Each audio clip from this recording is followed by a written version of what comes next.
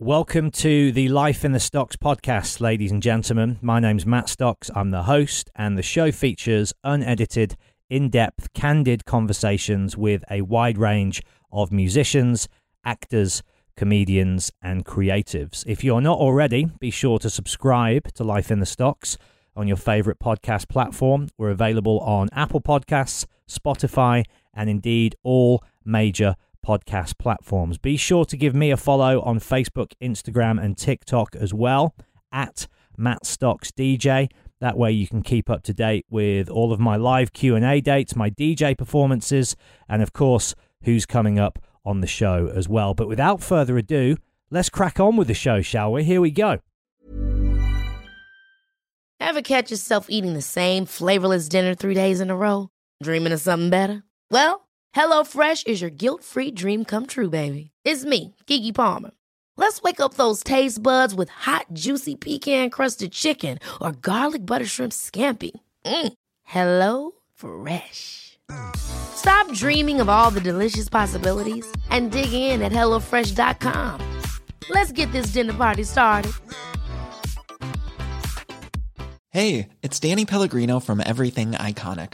Ready to upgrade your style game without blowing your budget? Check out Quince. They've got all the good stuff, shirts and polos, activewear, and fine leather goods, all at 50 to 80% less than other high-end brands. And the best part? They're all about safe, ethical, and responsible manufacturing. Get that luxury vibe without the luxury price tag. Hit up quince.com/upgrade for free shipping and 365-day returns on your next order. That's quince.com/upgrade.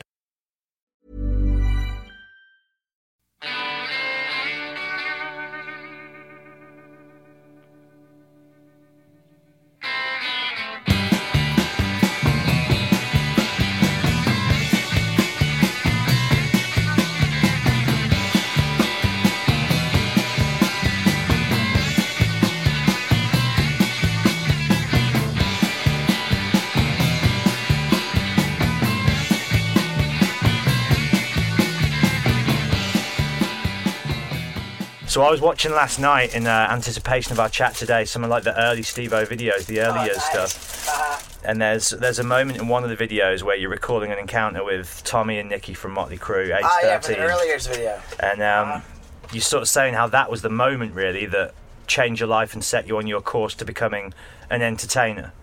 I wouldn't say that it set me on the course to becoming an entertainer. Rather, it just empowered me to really believe in my ability to do whatever, I set my mind to. Right. There was just a really distinct feeling standing next to those guys. I didn't have anything to say to them, but I had the distinct feeling that here this impossible thing that I made happen, through sheer will and determination. Well, it was incredible initiative at such a young age to track down these international rock stars. And tell us how you got to meet them. How did you find where they were and track them down? I guess that I was a big fan of baseball, which is of course a popular sport in America. And living in England growing up, during the summers I would go to America for like summer camp or whatever. And I would visit America just during the summer. I lived in England. On our visits to America, my father would go out of his way to land us, in a city that had a baseball game going on, and he would arrange for us to stay in the hotel with the visiting baseball team. Right. And so I would just sort of hang out in the lobby and collecting autographs from professional baseball players. So I was a little bit kind of savvy to the idea that people like that stay in hotels. They don't just arrive on stage from out of nowhere and then disappear into the night. Yeah, which is more information than anybody's gonna ever give a fuck about. But but yeah, it was just that I was such a huge fan of Motley Crue, and the day before the concert, I saw them on the news having gotten in trouble for something or other, and I just was electrified. Like, they're here. Oh my God, they're here. yeah, the concert's tomorrow, and they're already here. They're in a hotel. I know it. And thinking, 100 miles an hour, okay, I know all their real names, Frank Ferrano, Vincent Wharton, proper Italian names, aren't they? Right. They're not going to check into a hotel under their real names, I guess. Of course not. They're not going to check in under their stage names, for sure. So then my next guess was they would check in under the name of their manager. So I went racing to my room and went through all my tape cassette sleeves, looking for the name of the manager. And I remember thinking, oh God, please don't let there be a manager and a tour manager, because which one would it be? I wanted it to be, but there wasn't. It was just simple. It said Doc McGee on every single one of them too, including the Girls, Girls, Girls album, which they were touring behind. And so I had the name Doc McGee, and I went running to the phone booth, and I just opened it up to hotel and called every hotel in the phone book, starting at the top of the list so as to not miss any. I didn't just go for the big ones that had ads. Yeah. I went for the fucking whole, and this is the entire metropolitan area of Toronto. And what was crazy about it was that my mom was sort of frustrated with me for tying up the house phone. This was, of course, many years before call waiting. And, she said, oh, you're tying up the house phone. And it was on Saturday, as I recall, because the show was on a Sunday. And my dad was watching American football. And all my dad ever wanted was for me to show initiative and apply myself. So Dad was thrilled. Right on. Dad was thrilled with what I was doing. He didn't care that it was a heavy metal band. He just, he told my mom, hey, honey, sort of back off, let him do his thing. So I was allowed to keep calling, and I called for probably 2-3 solid hours. And sure enough, man, I got through to, they patched me through to a hotel room at one point. There was one false alarm with a misspell, a different spelling of McGee. Right. But yeah, I got through, man. And so this guy answers the phone, and he said, hello. And I said, hello, is that Doc McGee? And he said, no, this is Doc's brother, Scott. Who's this? And I was like, as in Motley Crue, just couldn't believe I had found it. And you blew your cover right away, yeah. Yeah, as in Motley Crue, I blew my cover totally. And so the guy, I could kind of sense that he was a little annoyed, how'd you get this number? And I was like, oh, I called every hotel in the phone book. And then the guy went from being annoyed to just genuinely impressed. He said, wait a second, hold on, you called every hotel in the phone book? He says, that is awesome. He had never heard of that. He said, how would you like it if I put your name on the list for backstage passes? And he told me that he could get me tickets in the 5th row. And, that was such a godsend because I didn't have tickets to the show. What I had was my father worked for Nabisco Canada. He was really basically the president of Nabisco Canada. Hence the traveling, right? Correct. Dad was he was heading up different international divisions of American companies. And so I grew up in five different countries.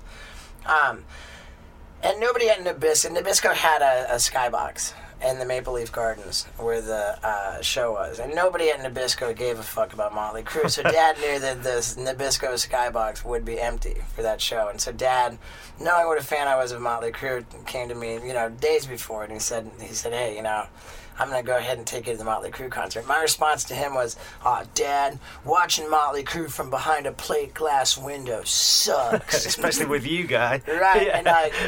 And my dad was sort of, indignant. If you can do better, then we'll, but that's what you get. Beggars can't be choosers. So to get, Doc McGee's brother to give me backstage passes and tickets in the 5th row, it was fucking awesome. What a cool move on his part as well. What a way cool move. What a way cool move. I did, many years later, I hooked up with all these guys. I reached Scott McGee. Because Doc's notorious, isn't he? I mean, Bon Jovi, Kiss. Sure, Kiss, but yeah. He's a baller.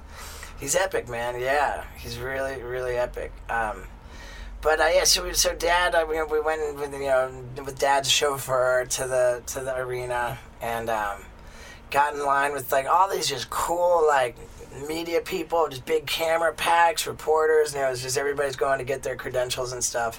And sure enough, there was an envelope waiting with my name on it, and I stuck it on my shirt, like, we went up to the Skybox. I brought my boombox, my cassette recorder, to bootleg the show. So before the set, I went up there and did your own warm-up set. Yeah. Well, no, I put the boombox next to the little speaker in the Skybox. Right. I hit record, so I recorded the concert. Oh, nice. Still got that tape? I don't. No, I don't know what happened to it. It sounded like shit anyway. Yeah. But yeah, it was cool to just do that, you know. And then I went. We went down to the seats. I hung out. I was the last person to leave backstage that night. Yeah, they let me just stay until the whole deal. Did you see any debauchery going on? No. When we walked backstage, Mick Mars was roped off doing some kind of interview for Guitar Magazine, it looked like. He didn't interact with anybody. Vince Neil was nowhere to be found, and Tommy Lee and Nikki Sixx and mingled with everybody. It seems like they got to every single person, you know. I tried to talk to Nikki Sixx a little bit about a concert that I hadn't even been able to go to. But I bought the bootleg of it, and so I was intimately familiar with how it went. And then years later, of course, you kind of, became friends with Tommy. And sure, yeah. Tommy and Nikki, man, I linked up with them, in a pretty meaningful way. Like, what happened years later, it was 1987 when I met those guys. Got my picture taken with them. So I've got this hilarious picture, with Tommy and a hilarious picture with Nikki. And 15 years later, 2002, in 2002, I was charged with 2 felony offenses in America. I was facing 8 years in prison, which you never are gonna do. Like, it's. What had you done, if you don't mind me asking? I don't mind at all. I got arrested for stapling my balls to my leg. As you do, yeah. Right, which was, Where were you? Really, the crime was a kid got beaten up at one of my shows, and I had orchestrated the circumstances in which that happened. Right. I never intended for anybody to be seriously hurt, but what I did do was invite, I said, who wants to get on stage and try to run across the stage past the bouncers? And I remember you doing that on the tour I came to see you on. So that was the Bulldog? Yeah, that was the Don't Try This at Home 2002 tour. I can't imagine that I would have sent people to play British Bulldog after what happened in Louisiana, but so it would have been before. I was a principal to a battery where a kid was pretty seriously injured.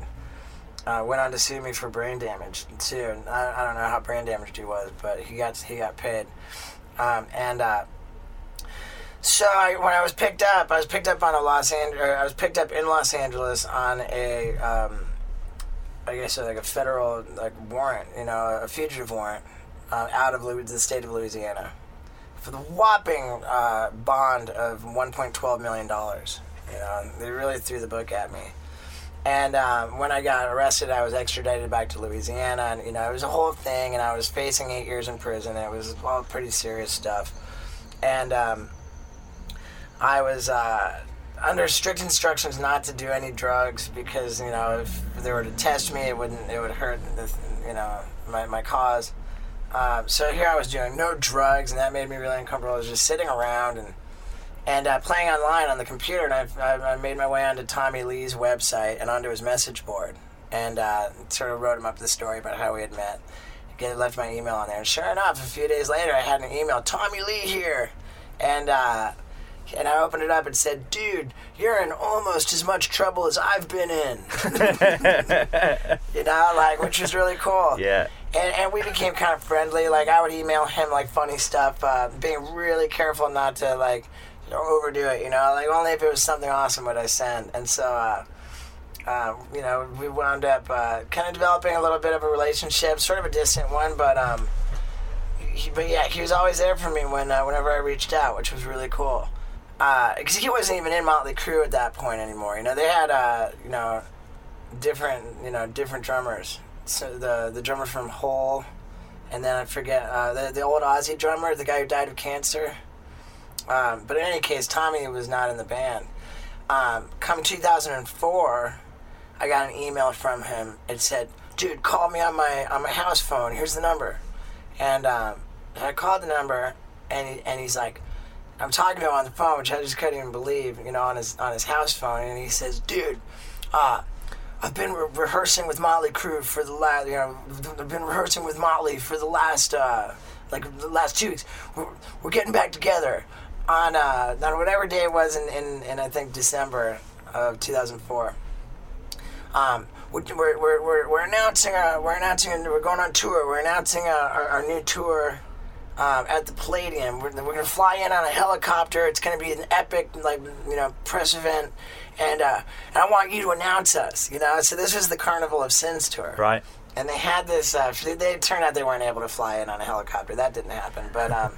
They had me go out there. It was the most full circle thing. I couldn't even believe it. Here I am on stage, backstage with them, on stage, announcing them. And he's like, I want you to do something super fucked up and announce. That's what he said. I want you to do something super fucked up and announce us.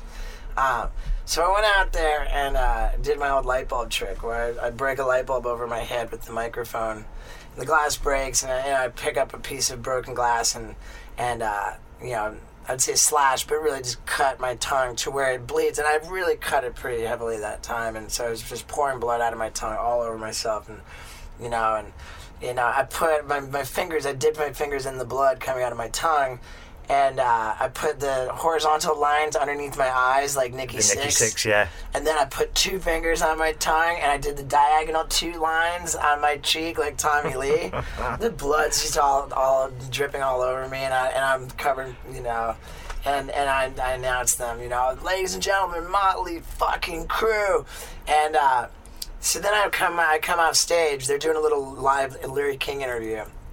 And they're as we pass each other, they're about. I'm coming off, and they're going on, and Tommy goes to grab me. He's like, "Yeah, that's my boy," And he goes to give me a hug, and I'm trying to keep the blood off of him. So I'm like sort of angling away from him. Like I'm gonna try and not get my blood all over him because we're both shirtless.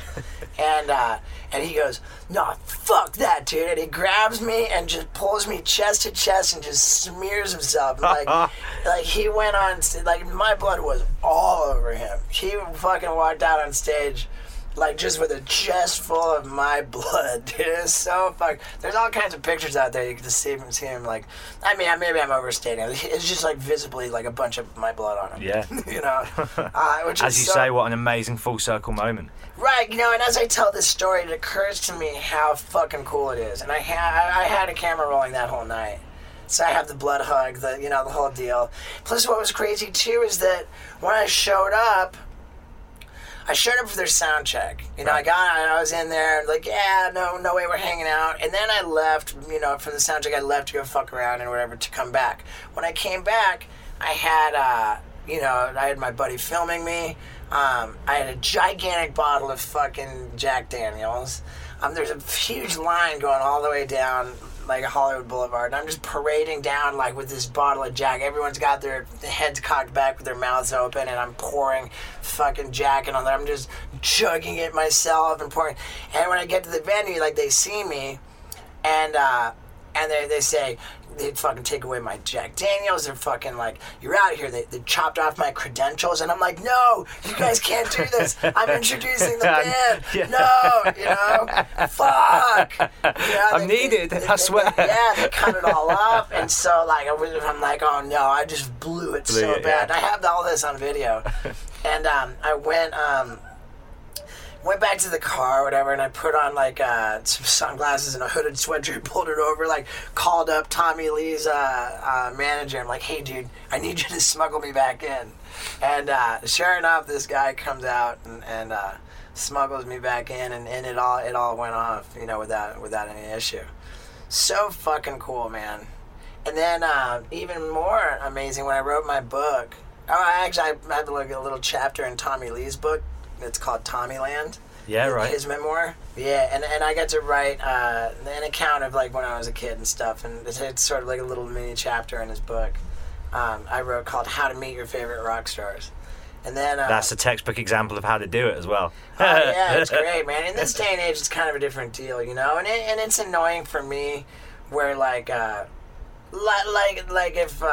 if someone comes and bangs on the bus, you know, and I'm like. That's just lazy and intrusive, right? It's invasive. It's you know, and people would do different things that are like sort of like rude, you know, and they'll cite, oh dude, come on, like don't be a fucking dick, I'm just doing what you did to me, Motley Crue. But no, you're not. You know, you're really not. Like when you're invading like my like private space, like I very politely contacted management. It's not that you turned up at their hotel room door either, is it? Like, I'm here. I went through the management. Yeah. You know, and it's so easy to do that these days. Like when we were in Ireland, Scott, like wanting to, you know, I traveled with this guy Scott who humped a chick on the airplane on the way over here, which is the most. How do you even do that in this day and age? Those toilets are so small. He didn't go to the toilet. Oh, there you go. That's how you do it. He didn't even fucking go to the toilet. It's the most incredible thing. Like, it's British Airways club class. Right. The aisle seats face one way, but then there's two center seats next to each other that both face the other way, and they're next to each other.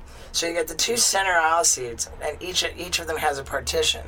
So it's basically like blocking off a little private space with two seats next to each other that lay down to complete beds. Now, when I showed up and walked down the hall, I'm thinking I don't want to be stuck next to some person. I'm like, I want to just have the fucking aisle seats. I can go to the bathroom. You know, now I'm old, I piss all the fucking time. And amen. So I get in, and I come onto the airplane and see Scott in my seat. I'm like, what are you doing? What are you doing in my seat, dick? And he's like, huh? And he had it wrong. Like he was in the center seat. He gets up, and he's like, oh, okay, dude. He gets up, and he gets in his allocated seat. Like, no sooner does he fucking sit in that seat, like, one of the hottest chicks I've ever seen on an airplane comes fucking waltzing down and just parks down right next to him. And they hit it off.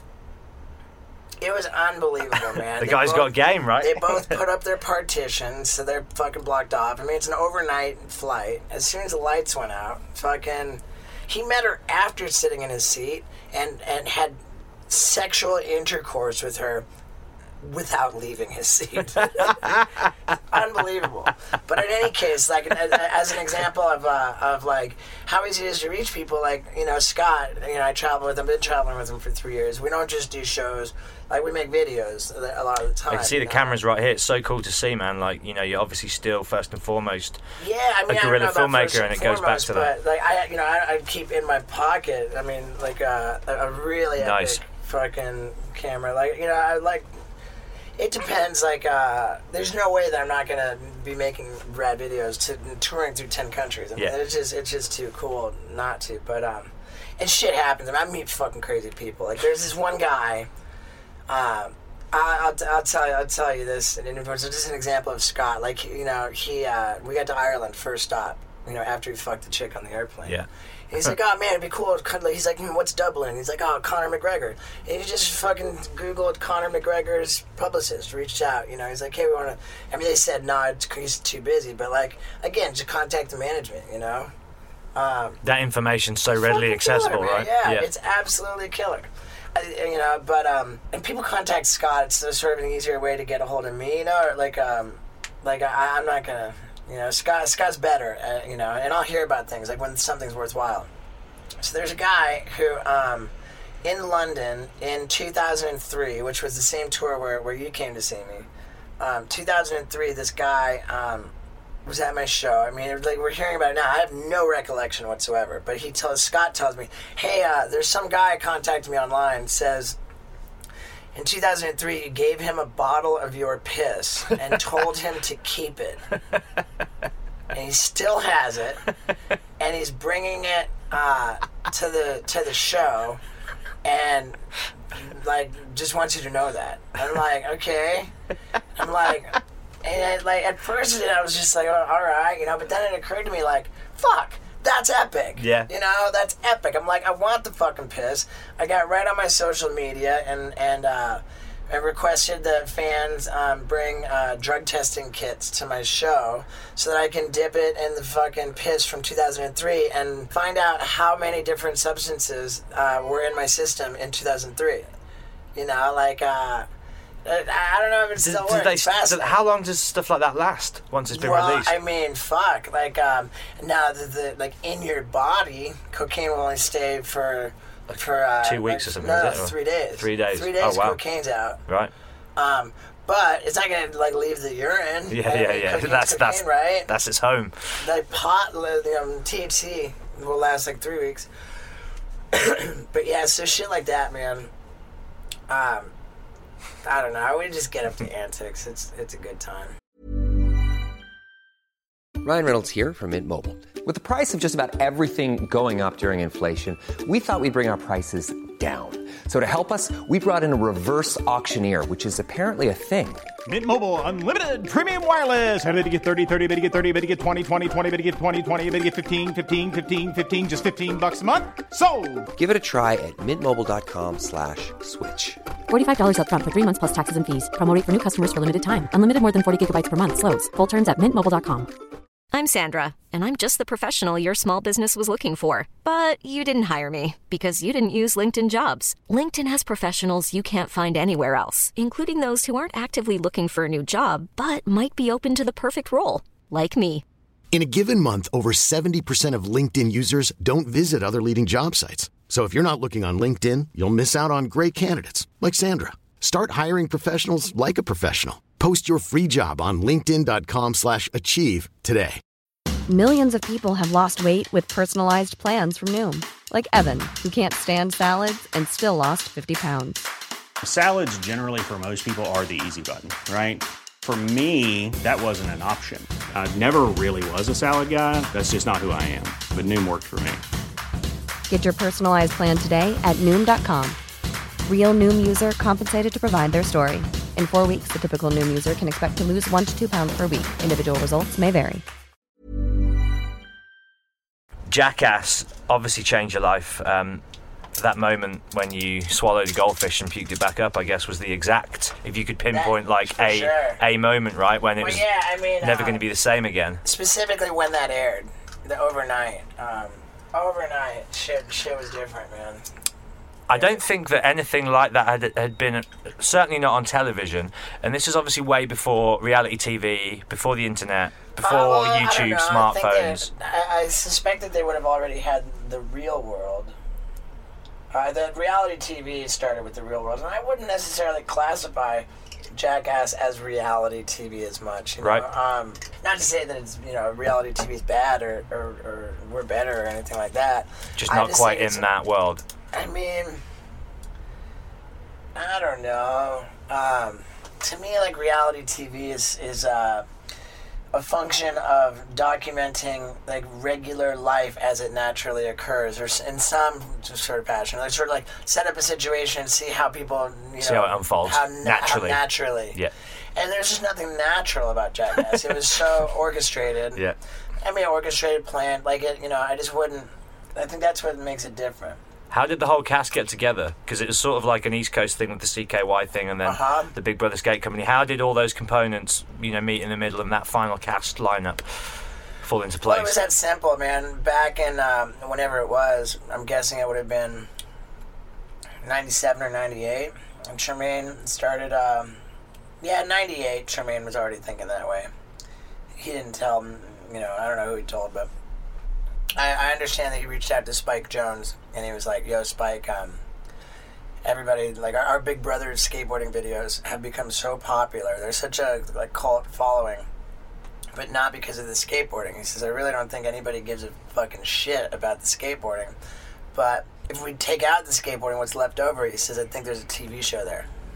And, once we took out the skateboarding from the Big Brother videos, what was left over was me and Wee Man, and Knoxville, Pontius, and Bam was making a kind of a similar video series, and they'd merged, joined forces.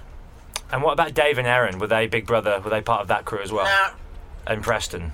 I'm impressed by the level of detail of which you're aware. It's impressive.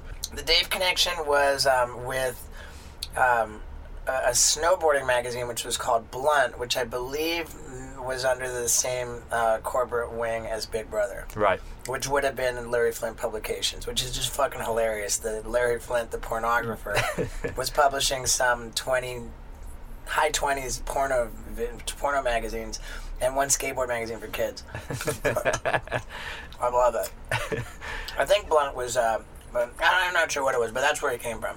And Preston? Wasn't he like a truck driver or something? Where'd you find that guy? Preston met Knoxville. Preston's a big fat guy. And he met Knoxville on an audition for a television commercial, I think. If it wasn't a television commercial, it was a shoot, or maybe it was some kind of an audition. And just, sort of fascinated by the size of Preston, he asked him if he thought that he would be able to eat 100 eggs. Or however many eggs the egg challenge was. That wasn't part of it. But Preston said he was down to try it. And, there's so many people, too, who could have been a part of it. Nobody knew what Jackass really was or what it was going to be, and there were a lot of sort of characters, that had the potential to become, like, proper cast members.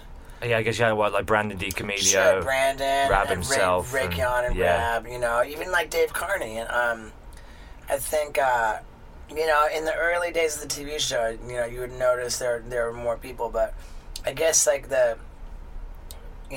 people who were motivated, the people who were into it, and the people who were coming up with really good footage kind of stood out.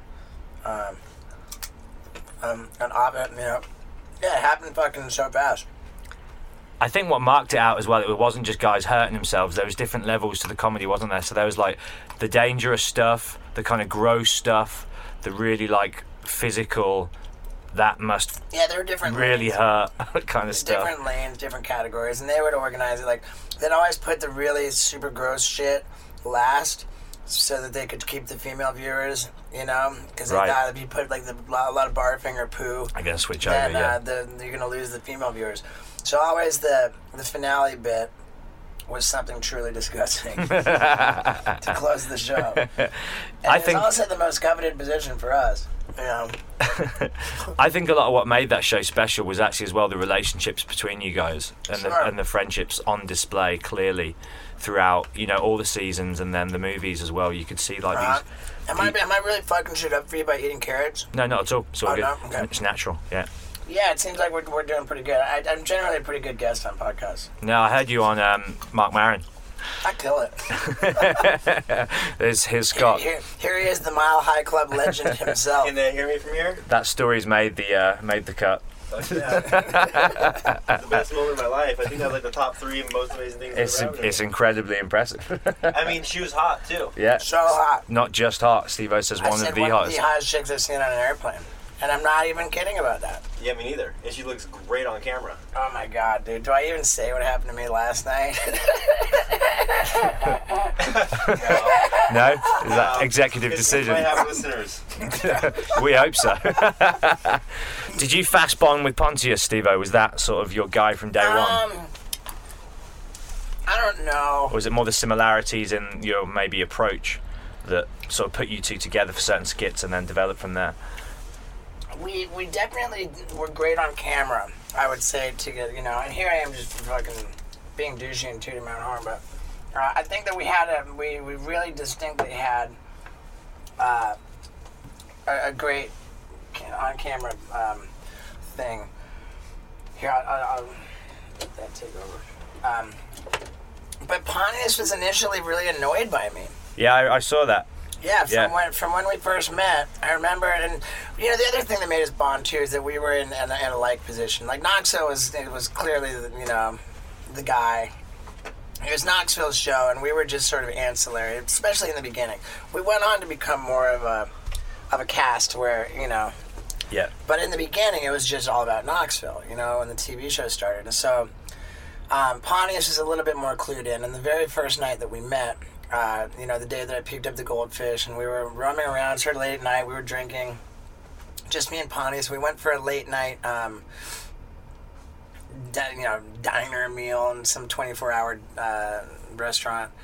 And I was like, the cameras were off. Here we are in this restaurant, and I'm like, oh yeah, come on, no, I'll do backflips. Like, like doing backflips to entertain the waitresses, so they're just like performing tricks like everywhere I went. Like, oh no, come on, look at me. Like, and Pontius was just like, just not understanding it. Like why can't you, like, just fucking stop, like, we're not filming, like, what are you fucking doing? Like, were you always that way, though? Were you always on back then? Yeah. Always, man. Always. And I love that, I love that. I think that, the same kind of, like, tireless energy to perform is, I mean, I'm not, like, doing backflips all day anymore, but I think that, it's manifested itself in like a drive to constantly be seeking to accomplish something, and be a better human being as well, right? With I mean, certain life choices that you've made over the years, and there's that too, but and I don't want to really, like, put down anybody else, but like it's sad for me, like, some of the guys to think like, fuck, they're so talented, they're so creative, they're so fucking funny. And, like, really wanting to make a Jackass 4, there's always like, oh, come on, let's make another fucking Jackass movie. And it's like, Knoxville doesn't want to do it, Knoxville says he'd rather people ask for another Jackass movie than ask why we made the last one, which you can't argue with. Yeah. We push our luck so goddamn much. The last thing I would want to fucking see is Knoxville get paralyzed by a bull. I remember when the second movie came out. Getting in front of fucking bulls, like, dude, like... He went big, didn't he? Well, yeah, and then he got in front of bulls on the fucking third movie, too. It's like, like, I never want to fucking see Knoxville get in front of a bull. Like, nobody particularly wants to see me get in front of sharks, even though, like, just like Knoxville is, like... I feel totally unaccountable for anything I do in the presence of sharks. I don't know why. It's just a quirk of mine. It's a special power. Yeah. That was the first Wild Boys episode, right? Was just straight in the fucking ocean in front of a great white. Right, in front of the great white. Yeah. And the crazy thing too, like, I love having all these details, but one of the first ideas I wrote, and it came from the professional skateboarder Danny Way. Danny Way had an idea. He says, and now that I'm more aware of wildlife, it's fucking nuts what he was talking about. But he's like, I want to catch a shark on a fishing line. He says, as I reel it up to the boat, this shark, I want you to jump off of the boat and hug it. And it would be called shark hug. This is shark hugging. And I was like, fuck, In my mind, I thought, like, by the virtue of, like, the, physical science where, like, if the fishing line represents like a circle that a compass would draw, and the shark's head is at the end of the line, outside of that circumference, like, you would be the safe zone. That's the safe zone, yeah. Even though, come on. Yeah.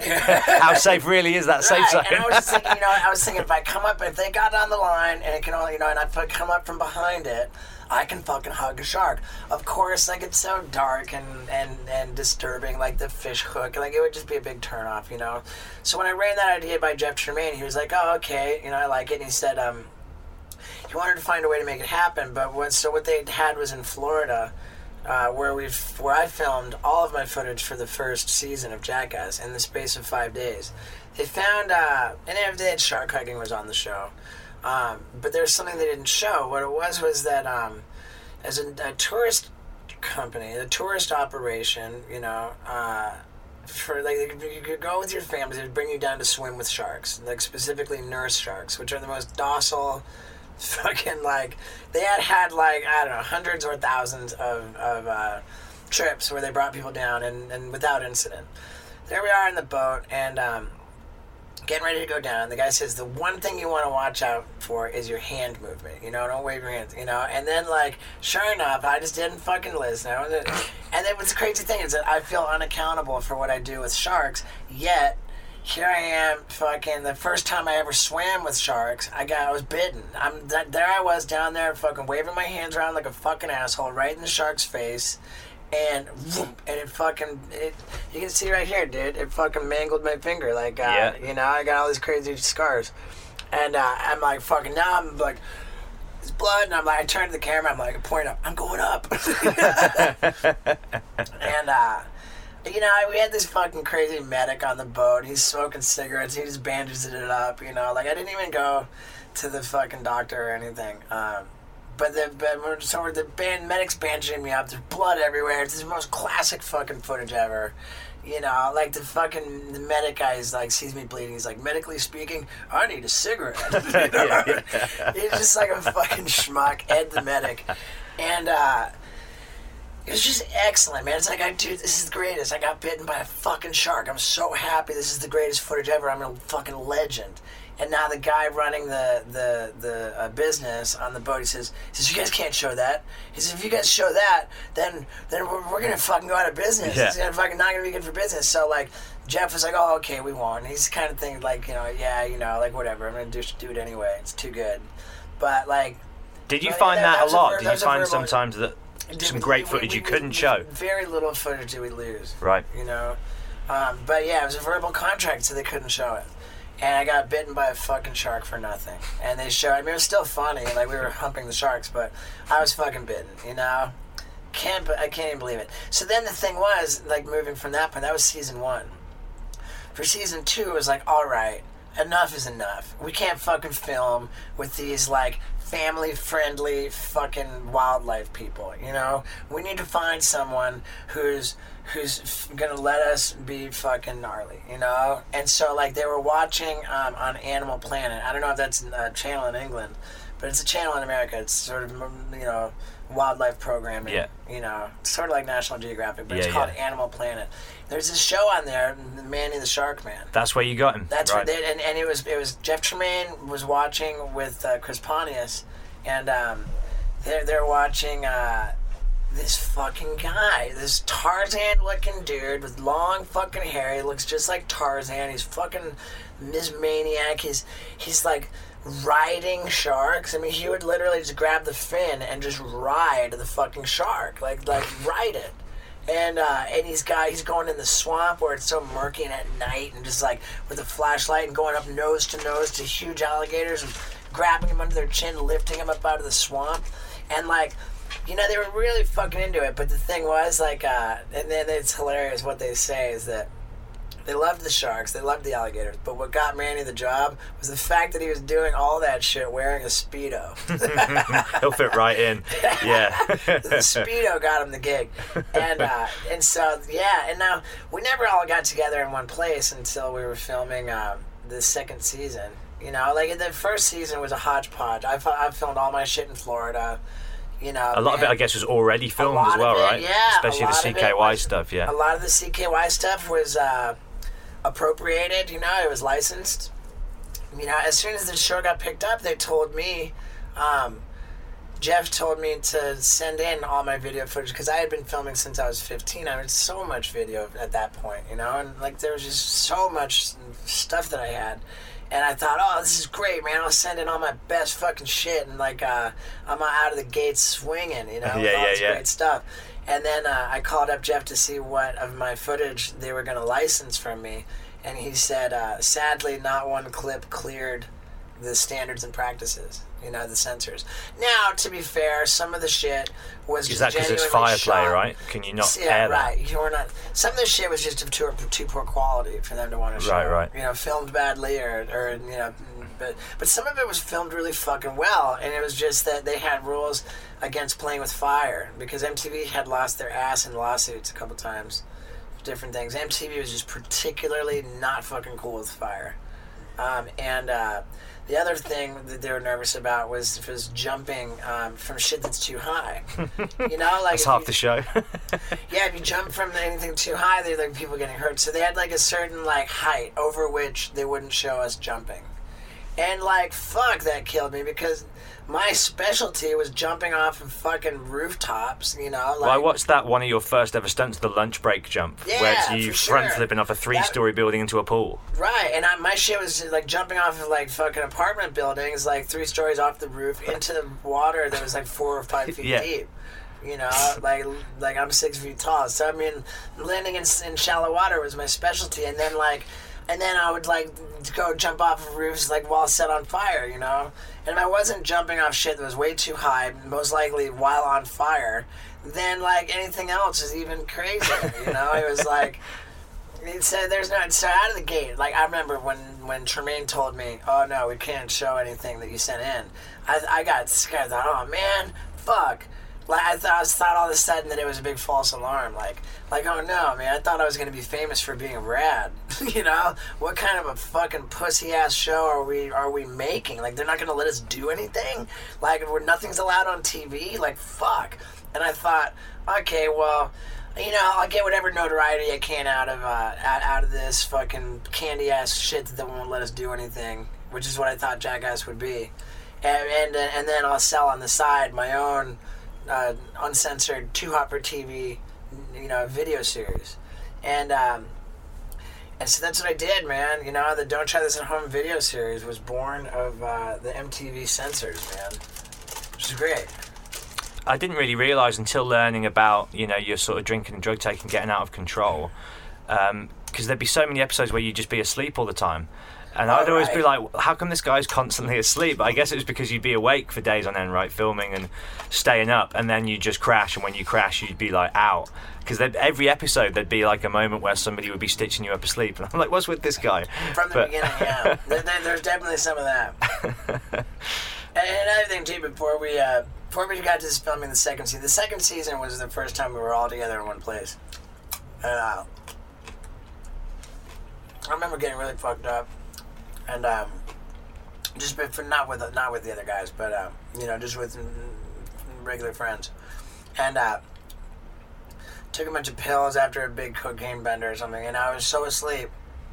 They were drawing all over with markers. They were like, you know, like fucking with me to you know, pretty like a crazy extent, and I never woke up for anything. And so I was like, oh man, and I emailed those guys, and I was like, hey dudes, you know, like fuck, if I party for like 2 or 3 days and then take a bunch of pills, like I think you guys can hang me upside down from a tree and fucking and it'll be like impossible to wake me up. You guys can do fucking whatever you want to me, like just fucking hey, I want to be hung upside down from a tree and tortured. And when Knoxville received that email, he was like, all right, I guess there's not going to be any pranking Steve-O. Yeah. Because Steve-O's asking for like the worst fucking shit you could possibly do to him. That takes all the fun out of fucking doing mean shit to him. So I was never the target for any pranks. It was often bam. I guess that's not to say. I mean, everybody got pranked, but... Yeah. At what point for you, Steve-O, if you don't mind going into it, at what point did it stop being fun? Like the sessioning and the drinking and the partying? I thought I was having fun right up until the very end. Really? I mean, fun might not be the word for it, but like once the voices started talking to me, once I was like hearing the voices and watching the people walk around my apartment who had never actually been there, all the hallucinations, all the voices, I was just like connected to the spirit world, you know, and like I just wanted to keep that happening. You know, I fucking really... You enjoyed that. I was peeking behind the curtain. I was peeking behind the curtain, you know, of other dimension fucking spirit shit. And that was a big deal, man. I mean, I still fucking reflect on that, and it's amazing, man. Like, I loved all that. And, fuck, I just love drugs, man. I would love to be on drugs right now. But the problem is that, you know, like it just came to a point where my actions were not acceptable, not by me or anybody else, you know, like it was really, it was impossible for me to get through any given day without like really disrupting someone's life, right. You know, like mine or someone else. Like I just became, at times terribly mean-spirited and would just really just think it was a great idea to just do really shitty things to people, you know? And I would just, if it wasn't like shit that I did that was brought about, like, there's just like, you know, my food groups became shame, guilt, remorse, humiliation. You know? Repeat. Like, repeat. Yeah, exactly. That was like, it was just like, oh my God, every day there's some fucking thing I did that made me feel so guilty because I had harmed another person, or so fucking humiliated because I had just fucking embarrassed myself so terribly and publicly. And I mean, for me to say I was embarrassed, you know, I was doing fucking shitty stuff, man. You know, I was humiliated, I was ashamed, I was just fucking racked with guilt. And that was, my self-esteem was just so low. And then you're right, repeat. The only way, you know. And it just, and I was just killing myself, man. I was fucking killing myself. And I was burning every bridge in my career. Like, I had good things going for me, and I just fucking ruined everything. And it just really went into free fall mode. So there was no way to continue what I was doing, man. There really wasn't. Like, if I tried to, I mean, I think it's kind of cliche and lame to be like, oh, I would have died, you know? But but it wouldn't be fucking surprising, man. I was like, over the years, I have really fucked over more people than most on the celebrity death pool. I've been the most, like, like the odds-on favorite in the death pool community, and has really cost people money. And I guess when people actually legitimately, close to you, I mean, when people close to you actually began to worry, you know, because they could sort of joke about how, oh yeah, you know. It was like a joke how at the end of the first Jackass movie, you know, you saw everybody die except for me. Yeah, and your face appears and you're like, yeah. The joke of that was that I was the guaranteed first person to die. Yeah, exactly. You know, like, the joke was like, oh yeah, the guy says Steve's going to live forever. Thank God for Knoxville, right? I mean, are you and him close friends? It seems like he was there for you when no one else was, but he made that tough decision, right? That the best friends make. Man. It was a big deal, and yeah, Knoxville. Yeah, we're always in contact. I love the guy, man. I fucking love him, and he's really like, I refer to him as the captain, you know. And that's beyond just the cast and the skits, and right. He's like I genuinely believe, and I can't even say with certainty like what the situation was, but the money was a joke from the beginning. And when the first movie deal came around, they offered us like you know, an amount of money that we totally were excited about, but not realizing that was a fucking joke, you know. And from what I understand, I think Jeff Tremaine would have been perfectly happy to be like, hey dude, they're fucking stoked, you know, they're stoked, they'll take it, give it to them. And I think Knoxville really put his foot down and said, no, like, I'm just not gonna fucking sit in front of a camera for this project unless we take care of the cast, you know, all the guys with some back end percentage, you know, some profit participation in the back end. And I mean, they didn't give us like you know, considering there's a bunch of us, I think that we really did well. But I just like, that's something that I understand happened, and it's characteristic of Knoxville, you know, I think. To take care of his brothers. Yeah, I mean, yeah, for sure. Give him something. Yeah. There you go, kid. Yeah, and I've never begrudged Knoxville for anything, you know. There was a situation after the third movie where, like, a genuine clerical error prevented any of us from getting anything for quite a while, and that upset me. Yeah. You know, I actually started running my mouth a little bit, and there was like, at least on my side of the street, some resentment. But the thing was that it was a genuine error, and everything was made completely right. So if it ever seemed at one point like I was upset with Knoxville, that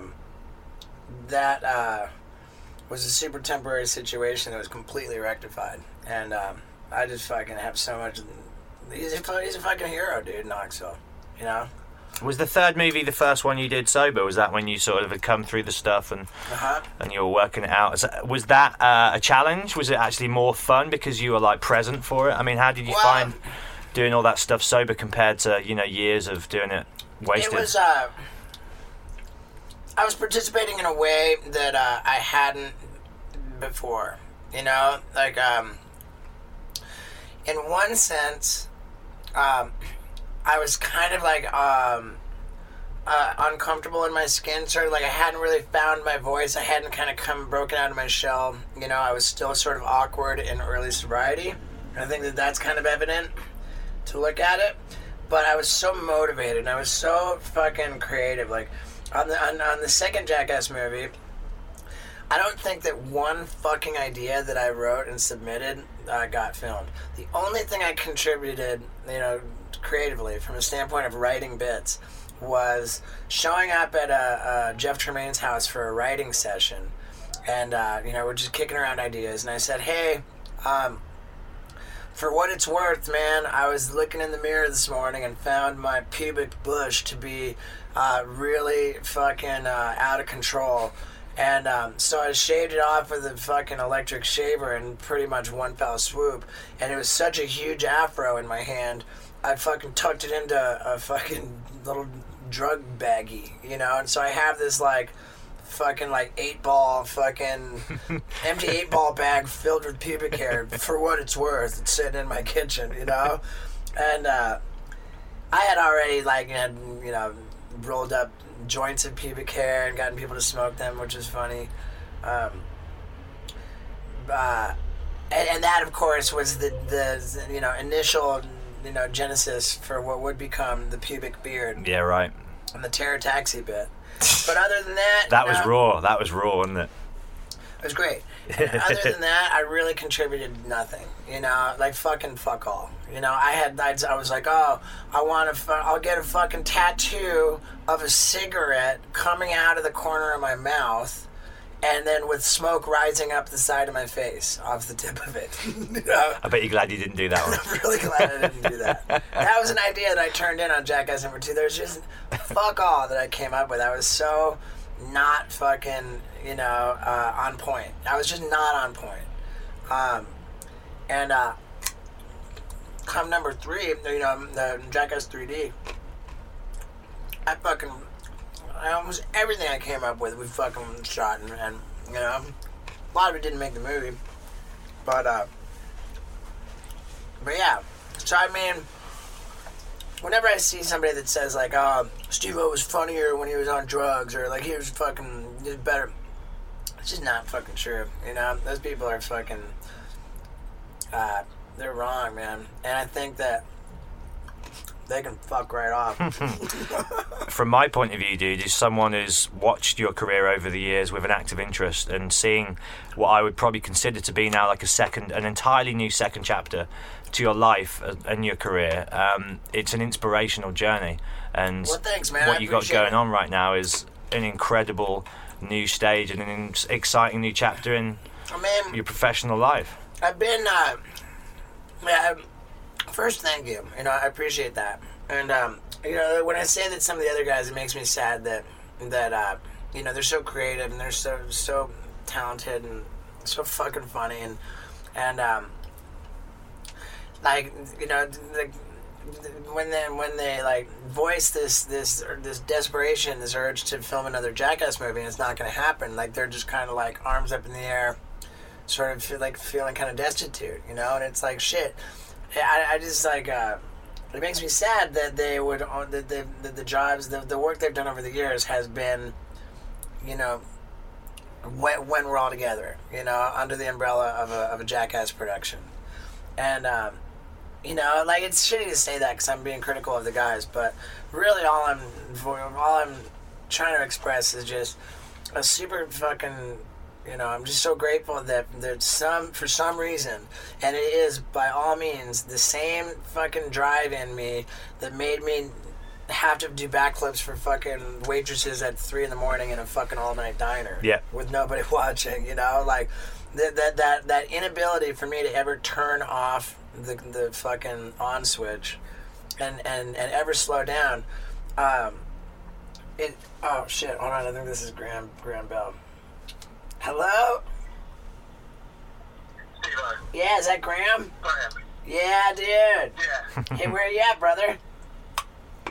I'm just walking up to the Beaton Street bus and outside the O2. Cool, man. How far until you get to the O2? I'm like literally right outside. Okay, cool, man. I'll open up the tour bus and I'll bring you on. Alright, okay. Alright, sounds good, man. You in March? Yeah, for sure. Yeah. Alright, cool. Yeah, and that's a great time to stop, too. Yeah, man, Like, right on. Yeah, dude, I'm super stoked, man. And, Thank you so much for your time. hey, of course, man. Absolute And, pleasure. You know, wish me luck on this movie I'm writing, dude. I'm really, that could mark. Okay. That could Can we mark- get any info, or is that where you can... It's just, I just like, I've got the script almost done, man, and I got a contract with a really capable producer who has made 175 movies, and I like to think I'll be fucking shooting this son of a bitch imminently, you know, like next year. 1, 2, 3, 4.